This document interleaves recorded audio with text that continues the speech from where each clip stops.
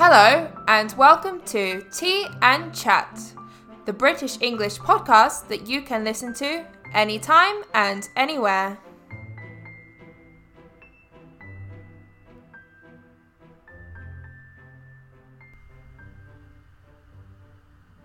Hello and welcome to today's episode. Today we will be talking about the news story of the month. And as you're listening to this episode, I'm probably enjoying myself on holiday up in Toronto, actually. So not very far from where I live. If you don't already know, I do live in Canada. But I'm taking a few days right now to kind of relax, sit back, enjoy Toronto. And I hope that you too are sitting back and relaxing while you are listening to this episode today. How was your week? Let me know. Honestly, I didn't have the best week. If you saw on my Instagram, I did manage to sprain my ankle. How did I do that, you ask? Well, it was quite simple. I was just wearing flip-flops, and apparently, if you wear flip-flops, you are much more likely to sprain your ankle. So keep that in mind this summer when you just want to slip on your flip-flops. If you are walking on any uneven surface, there is probably a high chance that you could indeed also sprain your ankle. But it's okay, it's healing now. It's already been a couple days and I can walk with a limp, so I'm going to take that as progress. So, what is the story of the month today? Well, it's a story that I've been discussing with a lot of my students.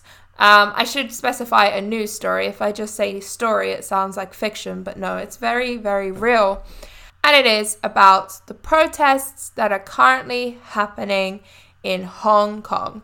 If you're someone that reads the news, maybe also if you watch the news, but I know particularly online, I've seen many articles regarding this topic, then you may have already seen something about these protests in Hong Kong. However, you might not have any idea what is going on, what it means. It's all a little bit confusing. It's something that's happening all the way in Asia. Maybe you live in Europe, maybe you live in South America. So it's not something that you have any idea about, not something that you've heard about before. Yeah, don't worry. I understand that's perfectly normal. It's difficult to know what is happening all around the world at any given moment. So I also didn't know much about Hong Kong.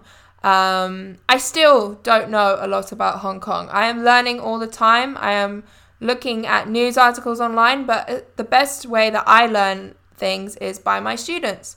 So while I am teaching them English, of course, I will also ask my students, what is happening in your country at the moment? Let me know a little bit more about your country.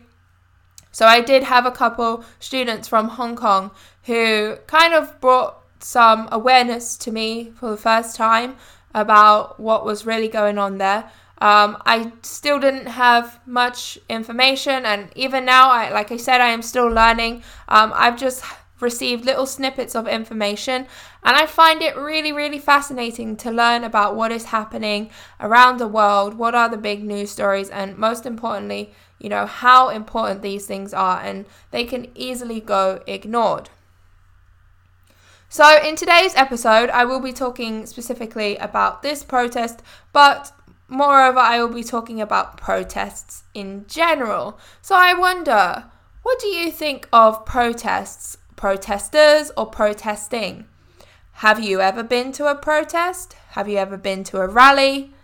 Is there something that you felt really, really, really passionate about and you just wanted to get your voice heard? Maybe you disagreed with something that the government in your country is doing, and you really, really felt that you yourself had a very strong point that you wanted to get across. Maybe you went out in the street and did protest, or maybe you were afraid to do that, or maybe you think that protesting is silly or ridiculous. You know, we all have our different opinions, so I'm going to kind of discuss those a bit more today. And everyone's opinion is valid. Keep that in mind. Also, keep in mind, Although I will be talking about these really complex topics, I do suggest that you look online for more information, especially regarding these Hong Kong protests. As you know, I'm from the UK, I'm living in Canada, so I just know a little bit here from the news, a little bit here from my students. So I really would love if you would take the time also to maybe look up a few articles regarding this to find maybe more detailed information. So Hong Kong. What do you know about Hong Kong? Well, like I said, I knew next to nothing last year this time. So I've definitely learned a bit myself. Where is Hong Kong, do you know? Well, Hong Kong is technically located inside China. It's a little bit controversial, just like with Taiwan, which also has a very complex relationship with China. But Hong Kong used to be a British colony. British colonies, that's an interesting topic. Not something that you would normally hear a British person talk about. And that's for a few reasons. First of all, we don't really learn about British colonies or British rule or what really constituted the United Kingdom or what countries really constitute the Commonwealth. Actually, we have something called the Commonwealth Games. Don't know if you've heard of it. Maybe look that up. It's kind of like the Olympics in some ways, where the countries that are part of the Commonwealth get together to play some sports, just to show that there is still a very friendly and good relationship between these countries. Honestly, I'm surprised that the Commonwealth Games is still happening. I don't know if it's popular. I never hear about it. I never saw it on TV. So we don't learn much about British colonial rule in our history classes in school. I probably know very little about it. But anyways, back to the topic. Hong Kong used to be a British colony for about 100 years, and they stopped being a British colony in 1997. They became a British colony because in the 1800s, Britain was fighting with China and they won. So they took this piece of land that was Hong Kong. At the time, Hong Kong was kind of like just dirt land, wasteland. Maybe not to that full extent, but there definitely wasn't much in Hong Kong at the beginning of the British colonial rule. And it looked nothing like it does today. If you look at Hong Kong today, it's a bustling region, and there are so many high-rise buildings. They probably have a very large financial district, things like that, and it also has quite a large population. Hong Kong does have other problems because of this, such as struggling with a housing crisis. So most people live in small apartments, small flats, but it's very difficult to even get yourself something like this in Hong Kong at the moment because of the increase in population. So there is a lot more to this story, but this protest, which took place in the previous month, was due to one specific thing, and it was related to an extradition bill which would allow people who China deemed to be criminals to be removed from Hong Kong and placed in China. Now, if they are taken from Hong Kong and moved to China, they are kind of likely to perhaps never be returned to Hong Kong. They might be forced or imprisoned in China. China can kind of decide that they think anyone can be a criminal, so I don't think they have to go through some lengthy trial. I think it just makes it a lot easier for China to decide who they think is a criminal and who they can remove. So, for example, pro-democracy activists, they are very likely to take these people and imprison them so that they stop talking about these things in public and encouraging others. I believe this has already been done. There have been a few cases where pro-democracy activists have gone mysteriously missing. And there's also been a big story a few years ago now, where there was an abduction of some booksellers. And why booksellers? You know, what is a guy who owns a bookshop doing that is so wrong?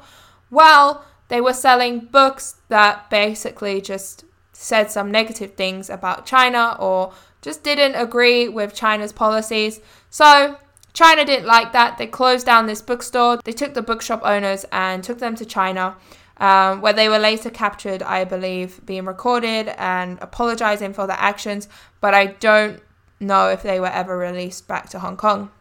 So in 2014, we had the first umbrella movement taking place in Hong Kong. And this was for a different event. It was to kind of prevent China's influence over their politics. It's all very related and all very vague. But when people are protesting, despite these single events that kind of spark the initial anger or the initial flame within their heart to get them outside, to get them pumping, well, of course, there is this initial event that is getting them going, but it's a lot more complex than that. People are angry at lots of different things that are currently happening in their country. And so while they may be protesting for this one particular change that has happened or is about to happen, they are also protesting for their rights and freedoms in other areas of their lives. So like I said, Hong Kong was a British colony up until 1997. So it has been given back to China since this time, but it is operating under a one country, two systems rule, which means that they are able to keep their democracy that they were given originally by the British. However, this does have an expiry date, and that's where it gets a bit complicated. The expiry date of this one country, two systems rule is in 2047. So that sounds like quite a while away. First of all, 2047, I'll be a old lady by that time. So you think, well, that sucks maybe for them, and I would be annoyed, but it's a while away, so why are they protesting already? Well, the problem is that China is not waiting until 2047 to make some changes to make it a communist territory. They have already, of course, tried to exert their influence in many ways, a couple that I have already mentioned. Now, while Hong Kong is a democracy, they don't vote for their leaders. They don't have a president. They don't have a prime minister. They have a chief executive who is selected by a small committee that is then approved by China. So, as you can probably already tell, it's definitely quite unique, quite complicated. But the population of Hong Kong are mostly angry because China has kind of started its plan a little bit too early. Well, don't we think that it's perhaps a bit fruitless that these people are protesting? I mean, there is already an end date. What can they do to prevent this end date, 2047? Well, honestly, I'm not sure if there is anything that they can do. This is something that I don't have much information on. And it does sound a little bit strange because it seems that no matter how much they protest, there is this date, there is this year, 2047, where China will be able to take over Hong Kong and completely rule it and make it have the same policies as mainland China. But although their protests may seem a little bit fruitless from this perspective, I don't want to say that they are useless or that they are a waste of time, because in my opinion, protests are completely the opposite of that. And although this one is a little bit complicated and I don't know the full extent of it, there have been many cases in history where protests have made a change, and they have brought about change and brought about something good in the country. So I have spoken to people who don't really see the point of protesting. They think that it's a waste of time. Maybe it's an inconvenience. If some roads are closed and you want to get home from work, but there are a bunch of people protesting, or the buses have stopped running because the workers are on strike. If some workers are on strike, it's a little bit of a different situation, but it's probably more common. You might see some teachers going on strike, some doctors going on strike, some bus drivers going on strike, and that means that they are refusing to work because they don't feel like they are getting paid enough. That is normally the situation, or perhaps they are not getting the right benefits. So some people just feel like protesting, it's useless, it's a waste of time, these people are annoying, why are they even bothering? I think that's a really sad way to look at it, really pessimistic as well. And I'm not sure if these people are also the same people who would vote, because I feel like the people who vote for the country are the people who are really interested in what is going on in the country And they really believe that as people, we can bring about change. Voting is a privilege, and it is something that we should take advantage of. And I encourage each and every one of you to go out and vote in your country, wherever it is, even if you feel like it's kind of worthless in some ways, or you don't really truly believe that it will bring about change. Voting is a privilege, so please do take advantage of that, and don't ever just vote for whoever your brother or mother or friend is voting for. Please make sure to do your research thoroughly and come up with your own opinion. At the end of the day, whatever your opinion is your opinion. That's fine. I respect it. But as long as it's yours and not your neighbor's, that's the best advice that I can give for you. So I want to go over a few examples where protesting has really brought about change. We have a couple recent examples to start off with. We have something called the Extinction Rebellion. And you might want to Google this if you haven't heard of it, the Extinction Rebellion. If I look this up, the definition of the Extinction Rebellion, why it has taken place, they say it is non-violent resistance to protect against climate breakdown, biodiversity loss, and the risk of human extinction and ecological collapse. But yeah, I think the main purpose behind that is just kind of to reduce the effects of climate change and really just to bring about some attention to this and awareness to this from the government, from the people at large. And I think people can get quite tired of seeing environmentalists protesting like this if it's not something that is interesting to you. Of course, it is something, if you don't know, that is really interesting to me, but I totally respect if it is not to you. When they see these people protesting like this, it can be quite tiresome. We also have some similar protest with a young girl who started it called Greta Thunberg. Greta Thunberg from Sweden, who is behind the movement of striking for climate change, school striking for climate change. So lots of school kids have stopped going to school to bring about some awareness for climate change. That's definitely very controversial, but that is kind of what is happening at the moment.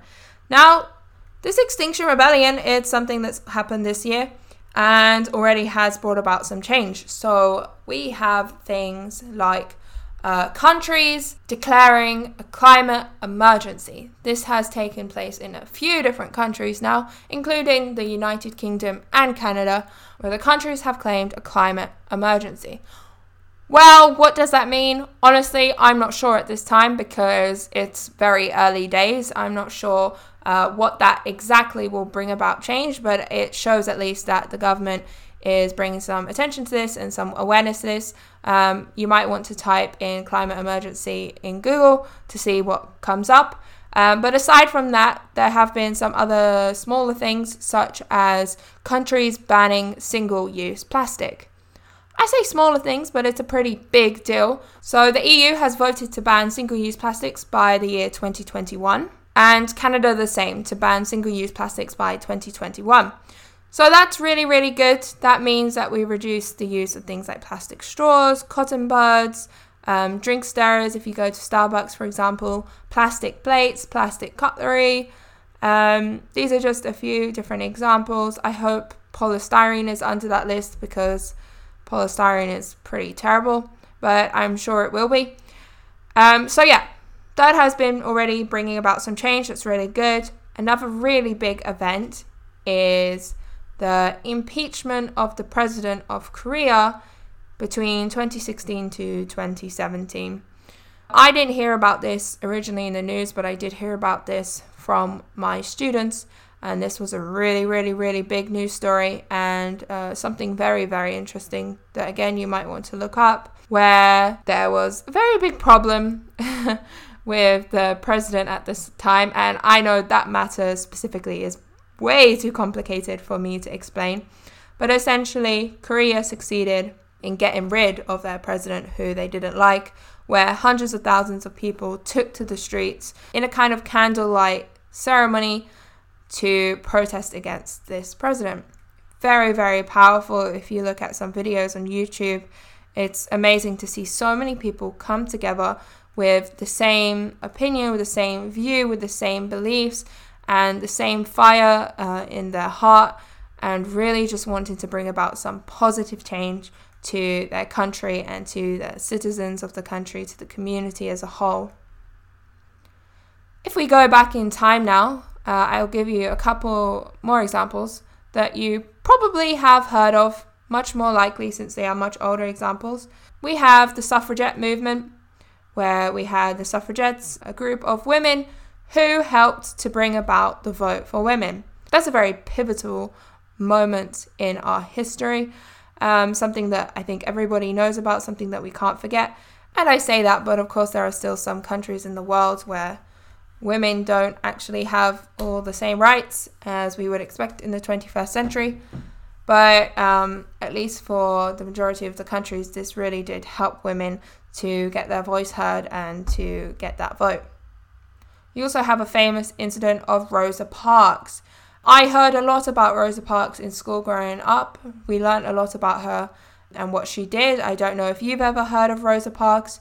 You might have briefly, or you just forgot. But Rosa Parks is the lady of color who was sat on the bus in America and refused to give up her seat. This is a bit of a different protest because it just really involved that one person at the time, but it still counts as a protest. And she really did help to bring about change so that seats weren't assigned specifically to white people or to people of color. So again, if you really, really believe in something, you can make such a powerful change. And I just think it's amazing. So don't always feel disheartened when, things don't always work out, because there have been many examples of protests where nothing changed. And sadly, that is the truth. But, just thinking about these times when things have changed, and if you really, really believe in something and you really want to bring about some positive change, then I really do encourage you to go out and get your voice heard. Anyways, that's it for today's podcast. It was definitely a very heavy one, which is funny since, like I said, I'm probably trying to relax right now. I also spoke a lot, quite fast, I think.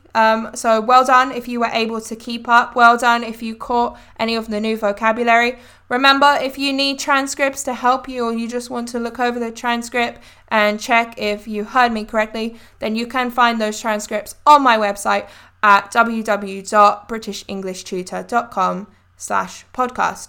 And just navigate your way around there and you should find the transcripts.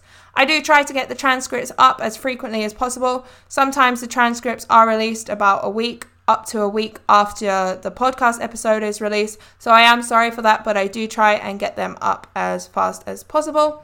And really, that's it from me today for this episode. Already season 1 is going by so fast. We are over halfway and soon we will be approaching the end of season 1.